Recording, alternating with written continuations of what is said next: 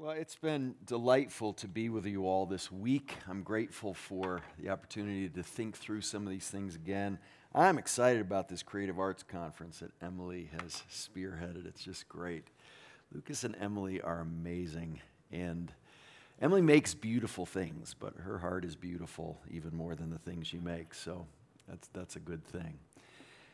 And I'm looking forward to it. I'm not going to be able to be there. I'm speaking somewhere else that very weekend, or I would be here, and I think it's just going to be great. I was just talking to a woman who, she started a career as an illustrator for children's books and just was not enjoying the the professional grind of it. And so she got out of it, and she said, I have no idea what to do with my art. And I said, go to this conference and you'll get help and you'll meet people, and at the very least you'll be inspired and meet people who have your heart and passions as well. So she's coming. And her husband will probably come with her. He's a great cellist. But yes, so I'm excited about that. And I'm excited about finishing our Habits of Grace study we've been doing. We've been talking, if you haven't been here, about how we grow. And there are two things that I have been trying to emphasize every night, because when we talk about our role in our growth, it's easy to slip into legalism or moralism or a works mentality or thinking it's all about us. But we've been calling these habits of grace. They are habits. They are things we devote ourselves to. They are things we discipline ourselves to focus on and get after with earnest, eager pursuit. But we realize that it's a pursuit that is beginning and continuing and will end with awesome grace. God never calls us to anything He doesn't provide for us. And so grace always precedes command with God and favor. He does not say to Adam and Eve, rule over and subdue, be fruitful and multiply, before He says that His favor is on them. He blessed them and said, be fruitful and multiply. His blessing, His favor, His grace, His provision always precedes command. So I've promised, I've gotten the group to promise every night that we'll work to ground this in grace and the gospel of Jesus. It's a finished work. As we grow, we're not earning salvation, working for our salvation. We're working out our salvation. We're working out our faith. And the ultimate goal and the primary goal of our growth is not our growth. Our growth is a necessary part of increasing intimacy with God and enjoyment of Him, which is the fundamental way we glorify Him. So I've just got to preface that every night for those of us who have been here, and especially for those of us who haven't. But we're going to, we've walked through 1 through 5, word, prayer, worship, giving, serving. And tonight we'll walk through the last 4. We've said that these all work interdependently.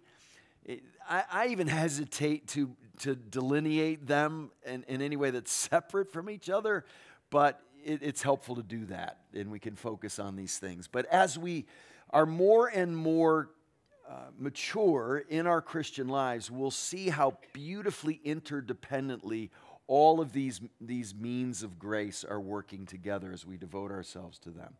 We'll see things coming into play when we didn't even expect it. When we're in the Word, we'll be growing in our heart for God and missions and serving and giving. These things all just flow together. There's not sort of a chronological order to them, but they all work incredibly interdependently. And also, I want to highlight again, the Holy Spirit is the essential person of the Trinity that is making these things transformative for us.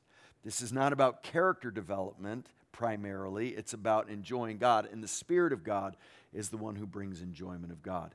I love the verse where it says that Jesus rejoiced in the Spirit. The incarnate Son of God depended on the Spirit's work for His joy. And so we too are. And the passages I've chosen to highlight just very briefly for all of these habits of grace are all ones that highlight the Spirit's role in that, except for a couple. Like the first one we'll look at tonight. He's not in that one, but I'll point out the context of evangelism. So the first one tonight I want to look at is proclamation. This is not usually on a list of spiritual disciplines. This tends to be one of those things we think about doing after we're in a good place with the Lord. And there's truth to that. When you're enjoying God, when you're delighting in Him, it very naturally leads to speaking well of Christ, of exalting Him with our words, of savoring Jesus Christ. And you can't truly savor something without wanting to share it, wanting to proclaim it from the rooftops. But this, again, is one of those things that usually isn't on a list of spiritual disciplines, but I believe is a spiritual discipline. I mean, look at what Paul says to Philemon. I pray you may be active in sharing your faith so that you will have a full understanding of every good thing we have in Christ. You expect him to say, I pray you'll be active in sharing your faith so the person you're sharing it with will have a full understanding of every good thing you have in Christ. But he says, no, so that you will. Now, certainly you want the person you're proclaiming the gospel to have a full understanding of every good thing they have in Christ. And we know that, but do we know that proclaiming is actually a sanctifying reality for us? It's a transforming reality for us. And this is true of anything we treasure. When we really treasure something, we can't keep it to ourselves. It's like Jeremiah saying that I can't keep this in. I can't keep the word of God in. It's like a fire in my bones. When we're really enjoying God, we don't need exhortations to do evangelism. Now, we need exhortations to do evangelism because I think unless we're speaking well of Jesus, we won't develop the kind of passion for Christ that we're called to have. And so we are putting into words what has become the most precious thing to us. And if Jesus is the most precious thing to us, person to us, how can we not speak of him? And there's so many examples of people seeing Jesus for who he is, and then no matter what the obstacles may be, proclaiming Christ even at threat of their lives. Do you know the word love never appears in the book of Acts? Isn't that interesting? As the church is getting established, in the preaching of the gospel that's going out, is going out, the word love never occurs one time in the book of Acts. Now, there are certainly loving displays among God's people as they care for one another. I don't want to say love doesn't occur in the book of Acts, but isn't it interesting that the word doesn't occur? Especially when you think of how often that sort of is the only word we talk about sometimes when it comes to the gospel.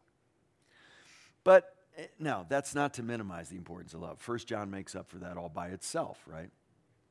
But it is interesting, as the disciples are described throughout the book of Acts and what they preach and who they are, their love is not what's highlighted. Do you know what is the significantly emphasized attribute of the disciples that is highlighted in the book of Acts as the church is getting established? Nothing comes close to boldness. Their boldness is stunning to people. They say things like in Acts 4 that when they saw that these common uneducated men nevertheless had a boldness, you know what they said about him? And they knew they had been with Jesus. They looked like Jesus because Jesus' boldness didn't come from his credentials. It came from the Holy Spirit's empowering and his treasuring of God and God's word. And then the disciples started to look like him. So as we delight in God more, as we treasure him more and put that into words, he becomes more precious to us. I love food. And I could talk to you about food, right? And I could talk to you about my wife. And as I talk about my wife, as I have done this week, telling you how I treasure her, my treasuring of her has gone deeper. I could talk to you about the best pizza in the world, which is in New Haven, Connecticut, on Worcester Street, in Little Italy in New Haven, not far from Yale University's campus. If you don't believe me, just Google Worcester Street pizza and you'll see what I'm talking about. But I could describe to you why It's the best pizza in the world. Their coal-fired ovens never go out. Incredibly high temperature, no canned anything. They get it there at 4 in the morning at Sally's and Pepe's, and they start chopping the vegetables and the meats that are going to go on there. It's all fresh, and the ovens are so hot when they put these Neapolitan pizzas in, the flavor gets sealed in because it's so hot, and it gets a little bit burnt on the bottom, and there's cornmeal on the bottom of this masterfully created dough. And you know you've eaten a great pizza if the roof of your mouth is a little raw when you're done. Oh, it's amazing. And the sausage are giant hunks. My mouth is watering right now. As I'm talking about New Haven pizza, I'm expressing my appreciation for it. But as I'm doing that, you know what's happening? My appreciation's going deeper. And if that's true of pizza, how about the lover of my soul? How about the one who saved my life from certain eternal death? It's amazing how evangelism can feel so awkward and unnatural to us, when if you think about it, it should be about the most natural thing there is, to be effusively expressive about the most important person in our entire life, right? And so to think about speaking well of Jesus as not only a command, not only the Great Commission that we express as evangelists, which we all are, we need to realize it's not only something we do in ministry, it's something we do in sanctification. It's one of the key ways we are transformed. I'm sure you've had the experience of helping someone else appreciate something, and right as you're doing it, your appreciation deepens. And so proclamation is a vital habit of grace that we need to devote ourselves to.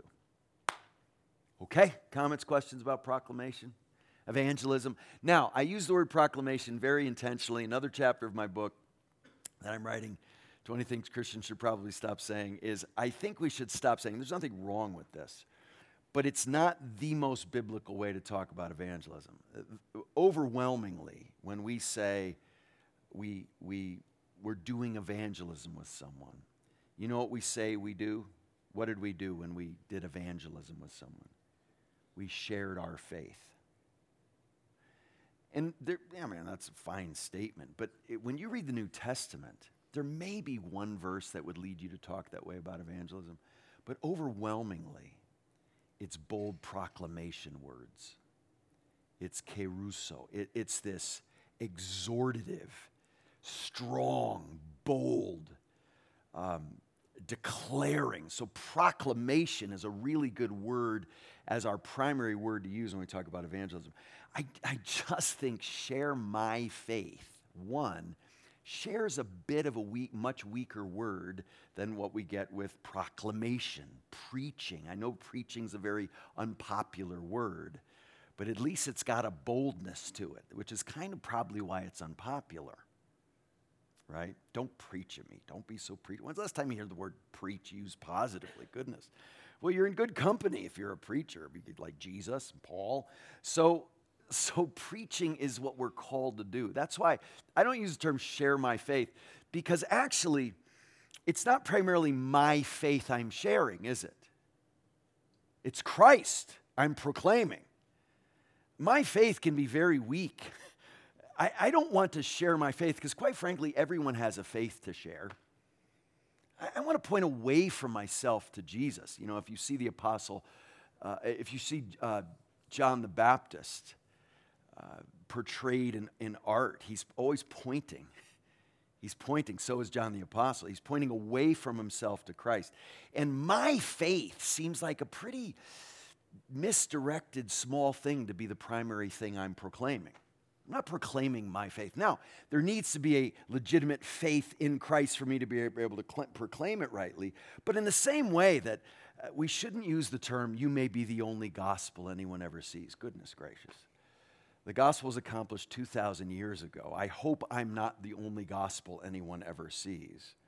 I'm not the gospel. The good news is something Jesus fully accomplished. I'm sorry if I'm blowing up some of the cliches that have been precious to you, but so be it.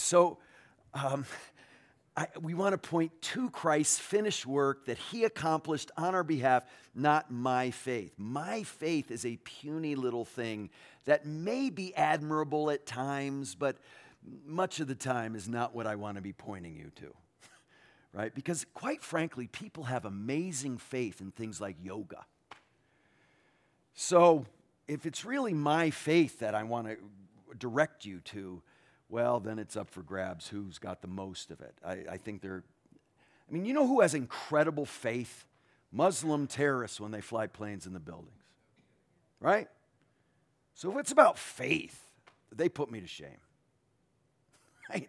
So it's Jesus. We're proclaiming Christ to people, not just sharing our faith. Sharing is the word I use with my cookies. It's not a bad word, but we're afraid of appearing overly confident, I think, or bold. And I think in the process, we seem unenthusiastic compared with people talking about their favorite band. And let's not be that way. Let's be more enthusiastic about Jesus than anything in the world. I have a friend who's a wonderful evangelist. And John met my next door neighbor, Glenda, who I had talked to many times about Jesus. And he met her for the first time. And he said, "Hey, Glenda, how are you?" And he said, "Glenda, have you ever trusted Jesus?" That's the first thing he said to her. And she said, "Well, no." And he said, "Why not? I'd love that."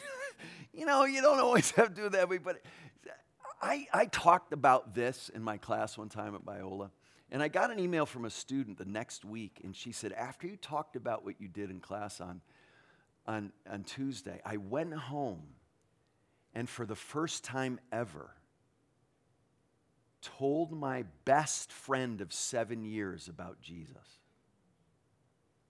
Now, I'm thrilled she did that, but at the same time, this woman's best friend of 7 years has never heard about Jesus. If you had a 3-hour conversation with me and it never came up that I was married, that'd be kind of weird, wouldn't it? You'd think, wow, there's something wrong in that marriage, I think.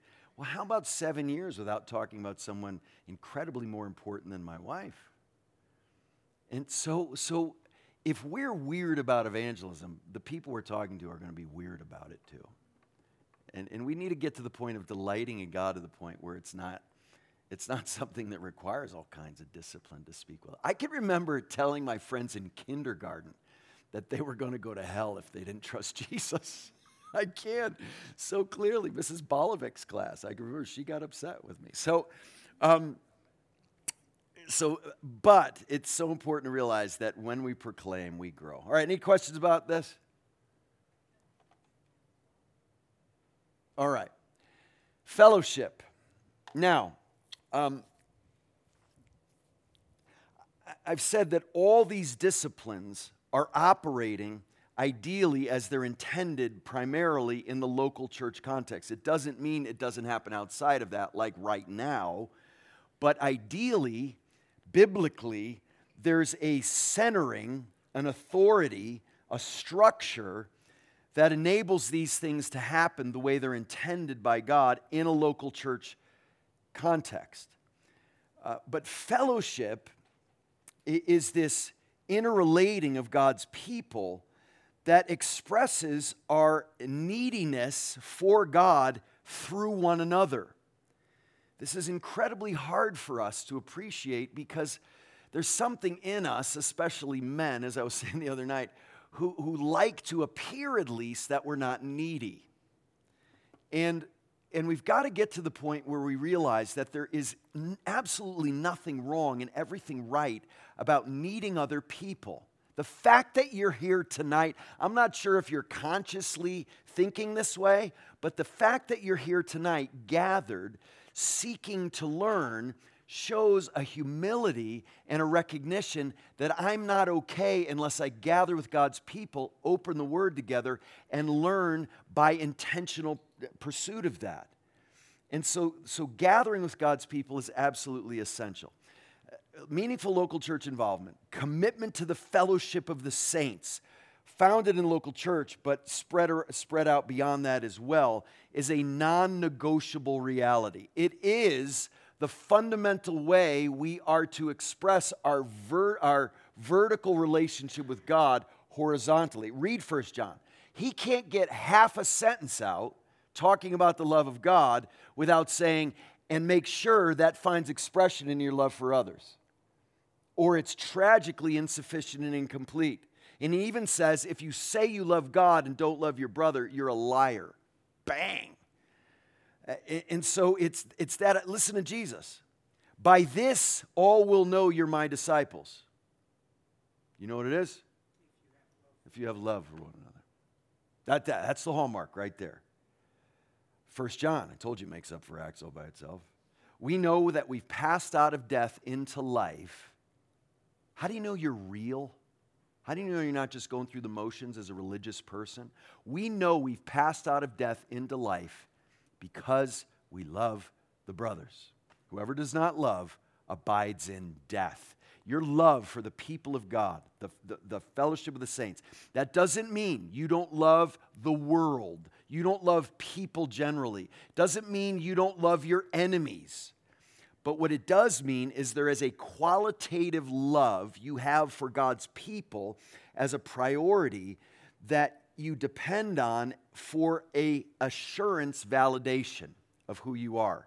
Man, the way I hear people talk about Christians who are Christians really concerns me sometimes. Do you love the bride of Christ? You can't love Christ if you don't love his bride. He shed his own blood to create a church.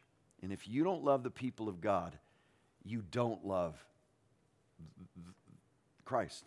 You don't. It's really stark and clear. We are to know and abide in Christ through fellowship.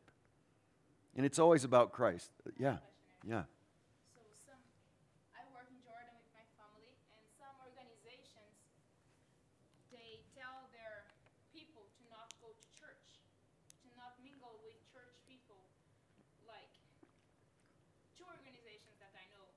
And one of my friend, when she told me that, I was really shocked. I didn't know their organization do that. And to the point where I think after a year, she needed to leave the organization because she couldn't deal. It was so oppressive to be only with Muslim all the time that she couldn't fellowship with the church, only with their group, like foreigners. But she wanted to be able to go to church. So for me, like, I feel like, Lord, is it right or wrong? Well, for me, they are wrong to stop people to go to church, to be honest. But I was shocked to know that people obey these kind of things and don't go to church just to please their leadership or something like that. So I don't know. So that's a missions strategy. Is that how you would summarize that, that perspective? Yeah, I don't know how I can justify a mission strategy that requires me to disobey what the Bible says. And some, they justify, said, oh, the church is dead in Jordan anyways. But pride. I said, that's pride. Because the Holy Spirit is still working, even if you don't see it. Yeah. But I get in a lot of trouble by defending the church. I was part of an organization, work with some people, and because of me defending the church, they kicked me out of this group, me and my husband. It was very hurtful. Yeah. Because I said, we need to work under the church and with the church and help, because they are going to be here. We are going to live in a few years, the field. And the church will be here. So they need to be involved also. They said, no, you are wrong and we want to focus on Muslims. Yeah, I'm just racking my brain, sort of going through the New Testament right now, trying to find some sort of biblical justification for that. But my goodness, just the New Testament has a identifiable church in really dangerous places and having a massive impact, sometimes because they're being persecuted and people are seeing who they are collectively and the way they love each other and others in all kinds of contexts that look a lot like Jordan actually in the first century. So I'm not finding a biblical basis for that philosophy of ministry. Yeah. Listen to Kevin DeYoung, preacher he was in Michigan. I've never met a Christian who was healthier, more mature, and more active in ministry by being apart from the church. But I have found the opposite to be invariably true. The weakest Christians are those least connected to the body. And the less involved you are, the more disconnected those following you will be. The man who attempts Christianity without the church shoots himself in the foot, shoots his children in the leg, and shoots his grandchildren in the heart. And a well-developed doctrine of the church is essential for us to understand this. I think, in my experience, many of the Christians I meet have a very shrunken view of the church. They don't have a biblically informed view of the church. Have you ever cried reading a dictionary? I have, actually several times. Not like Webster, but theology dictionaries. The Evangelical Dictionary of Theology is one of them. The New Bible Dictionary is another one. But listen to just a portion of the entry. I did. I seriously cried when I read this whole entry, but this is the portion that just sent me over the edge. This is a definition, part of the definition of the church by R.G. Close in the Evangelical Dictionary of Theology. Our Lord Jesus Christ is the sun about which the whole mission of the church revolves. Public worship is the encounter of the risen Redeemer with his people. Evangelism is calling men to the Savior. Publishing the law of God is proclaiming his lordship. Christian nurture is feeding his lambs and discipling his flock. Ministering to needs of men is continuing the work of the great physician. We are his ambassadors. We are the people who are extending the ministry of Christ in the world as his people who are identifiable. So we're the people who raise our hand and say, we are the people of God in this place, at this time, in this location, and we are about the business of Jesus' work that includes everything that means.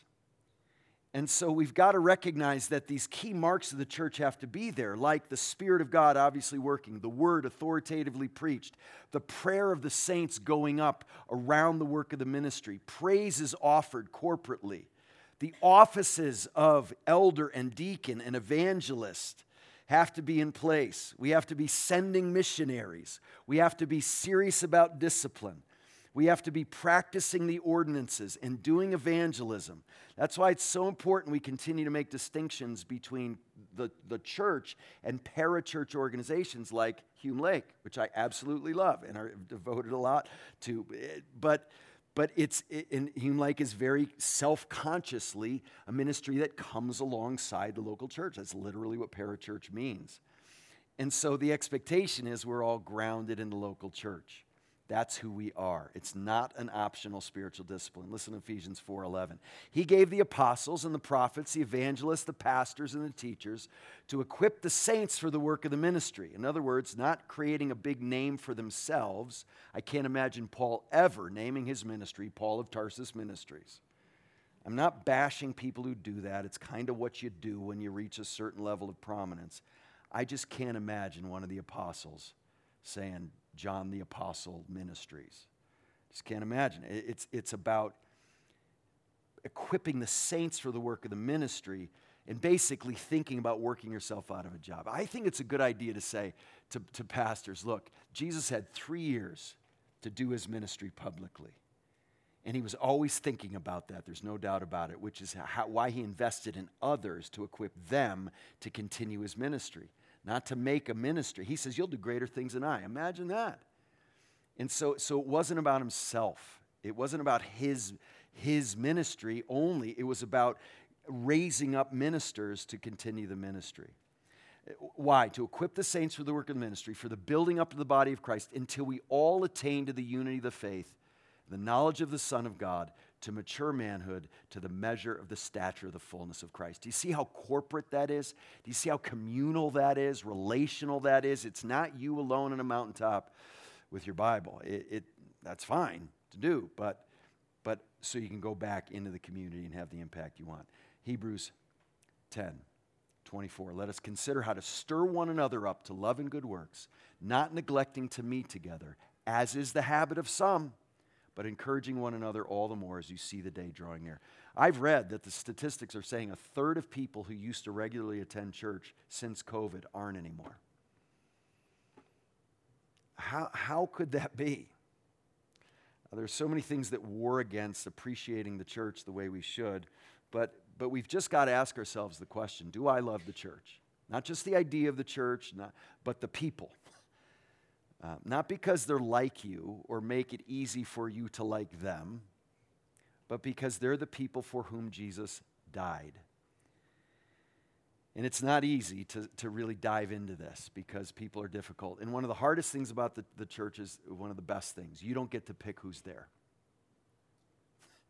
You don't get to pick who's there. To be a part of your local church, anybody who's a true believer in Christ can become a member of your church. And so, and people who aren't can attend, but truly being part of your church is not something you get to be selective about. So what happens is you end up having family you would never choose as a friend if that's all that we're up to. And that's one of the most difficult things about being committed to the body of Christ, and it's one of the most important things about it. I want people to look at my relationships and say, wait a second, you two keep calling each other brother. It doesn't look to me like you have anything in common. And I want to say, you know what? According to hobbies and demographics and race and background and socioeconomic status and all the stuff we tend to define people by, you're right. But we have the overwhelmingly most important thing in common, Jesus. And he blasts through all those things that separate and divide us. And let me just say this really quickly. I'm putting it out there these days, even though I know probably the majority of you might be bothered by this, but in the 70s, the church growth movement, grounded in Fuller Seminary, came up with all these church growth principles that churches latched onto in this country. And one of the ones that I think was a grievous thing is called the homogeneous unit principle. And it's this idea that if you want your church to grow, give people groups to be a part of people just like them. As if we're not segregated enough in most local churches. We've got affluent churches, we've got churches the poor people go to, we've got churches divided by all sorts of things. And as if we're not already divided enough when we go through the doors, we say, old people over here, kids over here, teens over here, singles here, young marrieds here, older marrieds here, marrieds with children over here. And before you know it, we've got a mountain biking group in the club that they have their own little mini church within the church. And we're so bifurcated that the 80-year-olds don't know the 18-year-olds. And so they just get more and more cranky. And the 18-year-olds just keep pooling their ignorance with each other. And we're not just obeying the Bible when it says older, disciple the younger. They don't even know the younger, usually, because they don't like their music, right?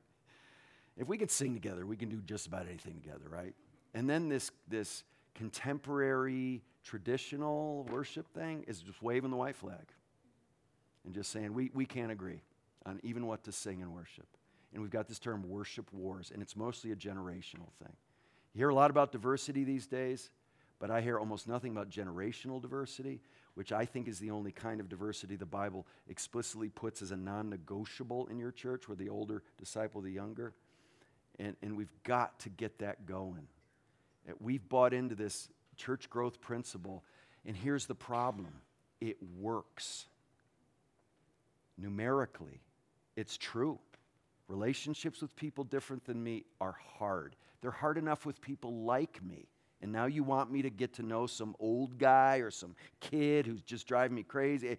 Yeah, we've got to depend on the Spirit to enable us to have the kind of fellowship that will make the world say, how do you two love each other?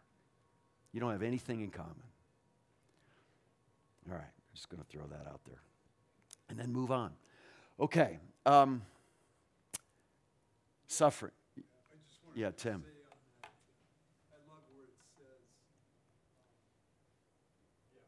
Yeah. Being like-minded, having the same love, Yeah. being one accord, one mind. So that's what we're striving for. And that's a cool thing when you just even our conversations. Yeah. I love that we can think of and we're striving. Yeah. And having the same mind starts with having the mind of Christ in this context and his humility. And then we have commands like this in Ephesians 5. It's just incredible what it says in Ephesians 5, right before all the husband and wife stuff that gets all the attention. It says, submit to one another in the fear of Christ. Which means be like Jesus. Lay down your life.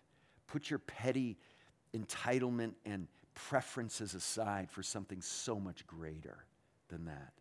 Submit to one another in the fear of Christ. So yeah, fellowship of the Spirit again is what we have. And he's saying, if any affection, I mean, you can hear his voice. If any affection, I mean, do you have any mercy? If so, then fulfill my joy. He had a healthy sort of Christian codependence. He says, my joy is dependent on you living this way. Be like-minded. Pursue like-mindedness on things, having the same love, being of one accord, being of one mind. It's beautiful. Okay, suffering. Again, I've never seen this on a list of spiritual disciplines, but I think it's one of the main ways God calls us to grow. And you may think it strange for me to say we need to suffer as a habit. So what do I mean by that? What I mean by it is that, what's going on here? Oh, well, it's not on my computer, doofus. There we go. Not only that, but we rejoice in our sufferings, knowing that suffering produces endurance, and endurance produces character, and character produces hope, and hope does not put us to shame, because God's love has been poured into our hearts through the Holy Spirit who's been given to us. There we are again, dependent on the Spirit for this. But what do I mean by suffering as a habit, as a discipline, as something we commit to? What are you, a masochist, Thomas? You know, what's that about? No. There are two kinds of suffering I want us to think about. Suffering we don't choose and suffering we do. And with both of them, we should go about it in a way that seeks our growth. Don't forget, we follow the man of sorrows, familiar with suffering and acquainted with grief. Many philosophies of life tell us that the greatest goal for your life is to avoid suffering and find pleasure. And God's people are the ones who see suffering in this fallen and cursed world for this time, not for eternity, but for this time in this world that's groaning in the pains of childbirth. We recognize that it's one of the main ways God is causing us to become like his Son, who's the man of sorrows, familiar with suffering, and created with grief. Now, he's taken on our suffering, but as his representatives now, we follow the Calvary road as well. And that includes suffering. Do you think taking up your cross imagery is possible without suffering? So when we encounter suffering we don't choose, what does it mean to make it a spiritual discipline, a habit of grace? It means you lean into it. It means you don't just go into avoid at all costs mode, no matter what.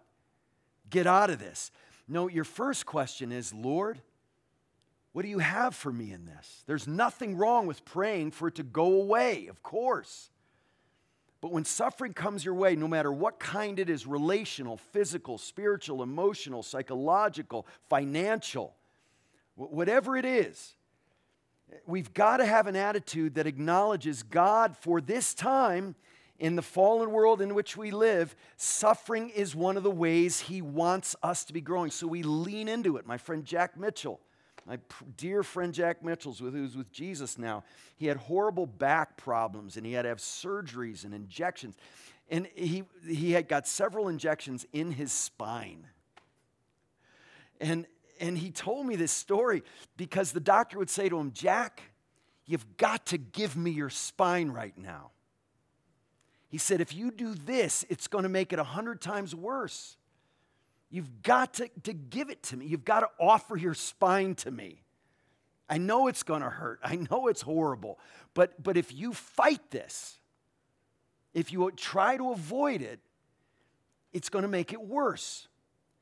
And so Jack thought of that. As he's getting this injection, he's thinking, that's how I need to think about suffering. I need to say, Lord, what do you have for me in this? I need to say at times, not my will, but thy will be done. There's nothing wrong. We should be praying for healing. We should be praying for deliverance. There's nothing wrong with that. But when we do have suffering that comes our way, we've got to go into it seeking for God to work to make us more like Jesus, who's the man of sorrows. And then there's suffering that we don't choose. There's suffering we don't choose, but then there's suffering as Christians we do choose. What do I mean by that? Christians are people who so trust God to take care of them with the suffering in their own life that they start looking for suffering in the lives of other people to take on. Not in some unhealthy way, but what does it mean to bear one another's burdens? What does it mean to weep with those who weep and mourn with those who mourn? What does it mean to truly serve and care for people? It means you enter into the pain that isn't yours, that you could avoid, but you choose to walk right into. I was enjoying a wonderful time with my family, and I got a phone call from a woman in our church who told me that her brother and sister-in-law found their 18-month-old baby dead in the crib and asked if I would go over there.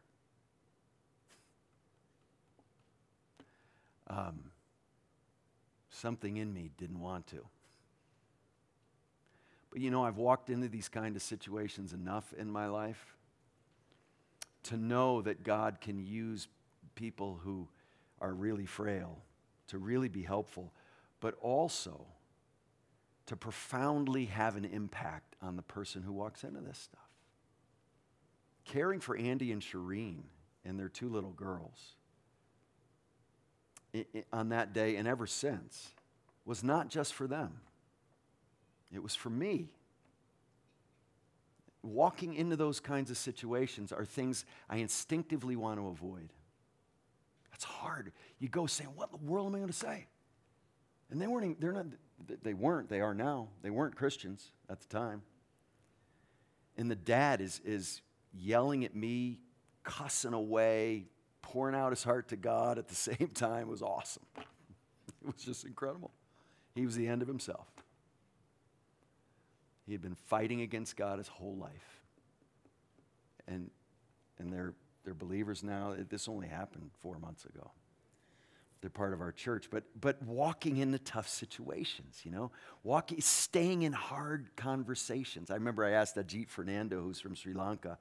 I said to him, Ajit, what are our blind spots in the American church? He said, he didn't even hesitate. He said, you have a great theology of church growth, but you don't have a theology of church groaning. You don't help people suffer well.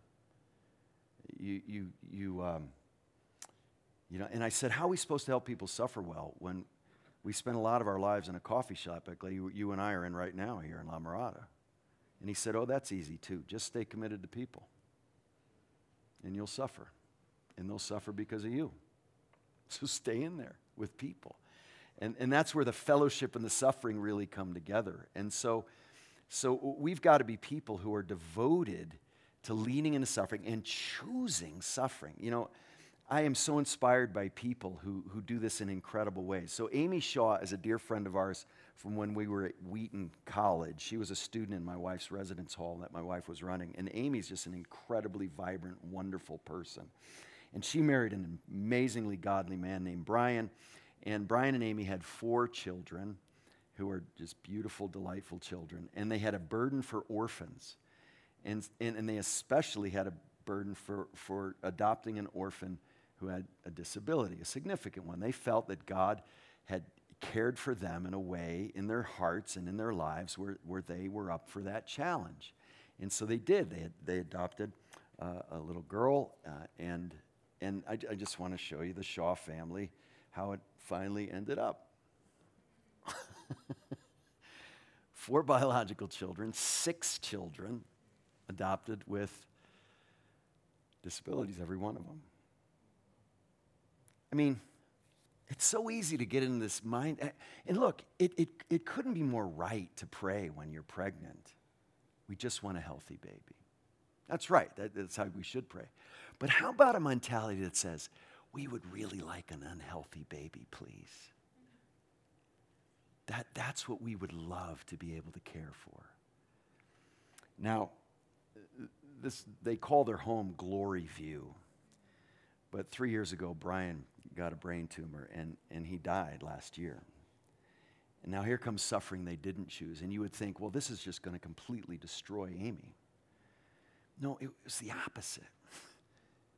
You know, when you decide to just continue to take on surgeries and endless doctor visits and tests and all the brutal things that come with taking this responsibility on, the emotional trauma you take on, you think, well, that's going to make you weak. No, it makes you strong. I remember reading Dallas Willard years ago, and we tend to think that scoundrel Satan, Jesus is fasting for 40 days, and then he throws this food temptation at him. When Jesus is at his weakest, and Dallas Willard said, no, the Father doesn't allow that temptation until Jesus is at his strongest. Until he's got things really in perspective after 40 days of putting food in its proper place. And I think this is true. We tend to think that suffering's going to make us weaker. And there's a truth to that. But when we lean into it with God's sovereign goodness depending on that and his love flowing out of our hearts, we will be shocked at how he can use us to not only suffer well to the glory of God when we don't choose it, but choose to suffer by taking on the sufferings of other people. Suffering is something we commit to as a habit of grace. Finally, the Great Commission. We've got to get here or we failed miserably. From beginning to end, Genesis to Revelation, God is a missional God. He is a God who loves the nations. He's a God who reaches out to lost humanity and takes the initiative and the lead in redeeming lost humanity. And as his representatives, we do this as a response to our understanding of what he's done for us. But we do it also as a habit of grace. I've never known a godly person who didn't have a deep concern for the nations.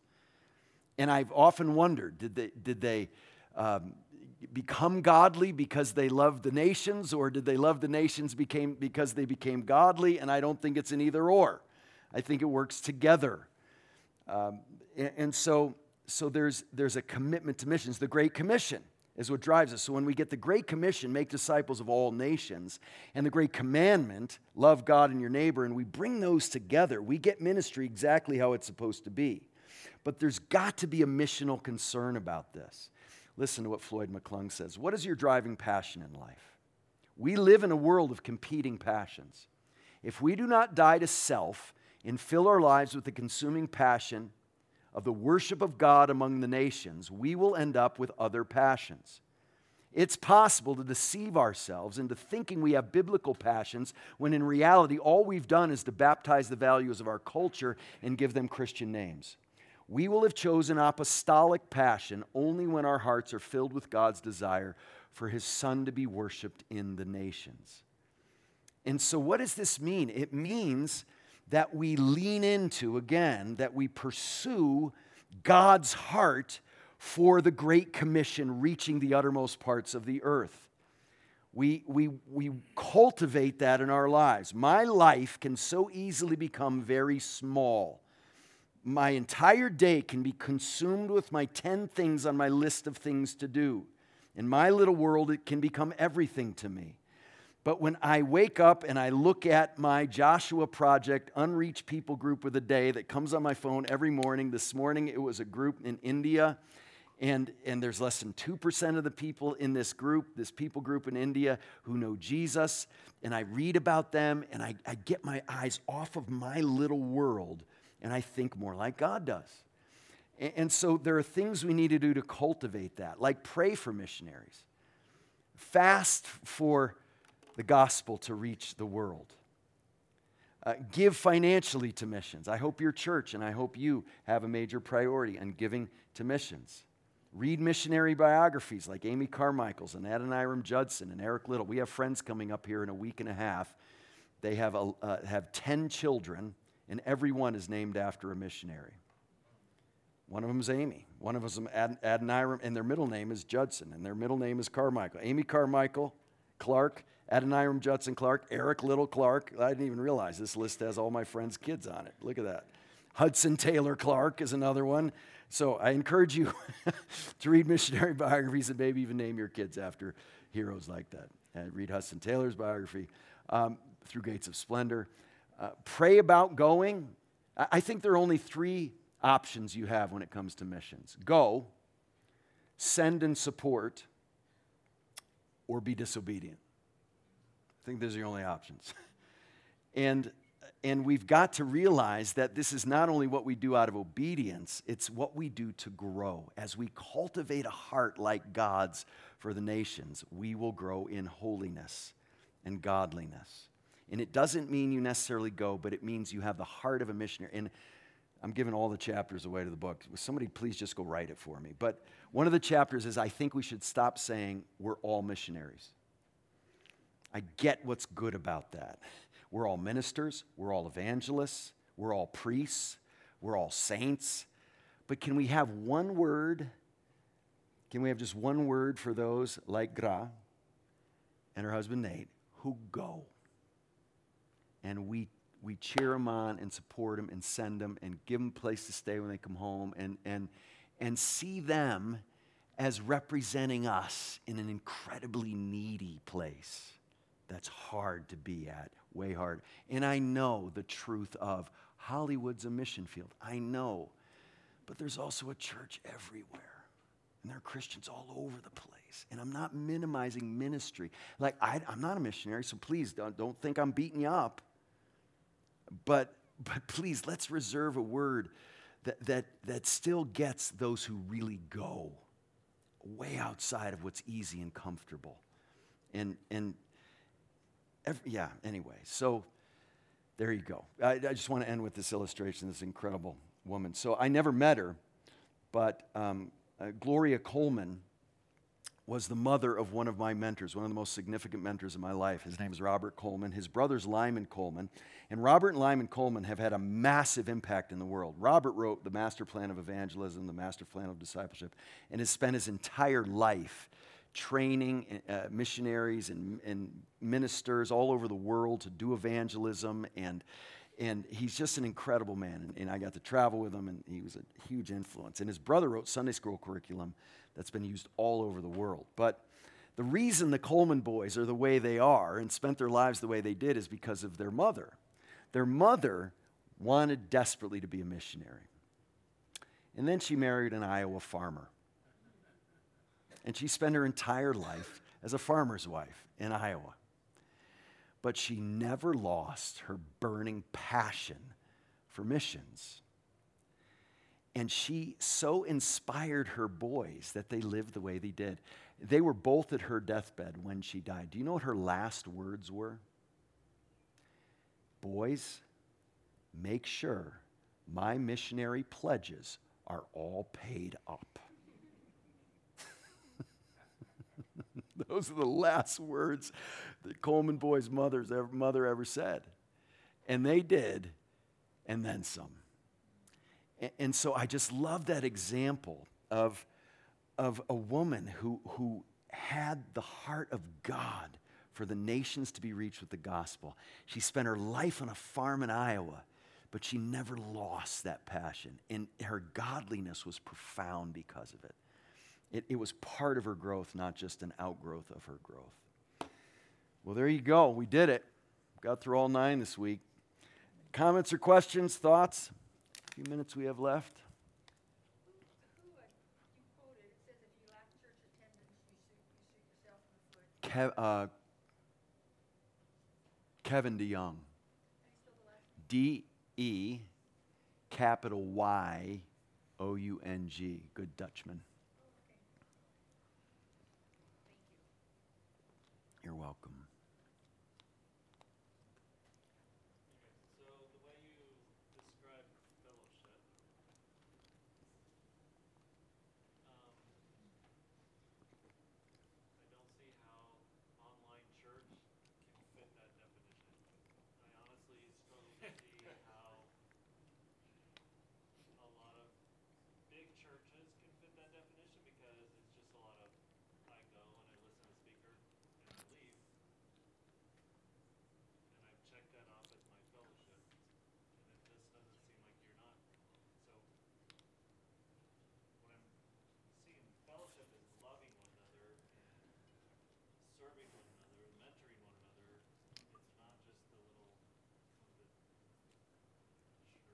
It's not an event you attend once a week.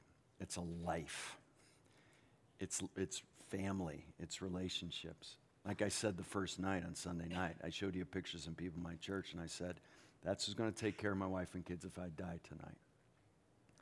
Yeah, it's family. I hate how the word family's been co-opted by everybody. The Starbucks family, please.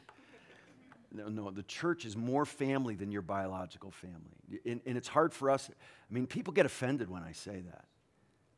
But biblically and historically, do you know how many Christians said goodbye to their earthly families the day they became Christians? A lot.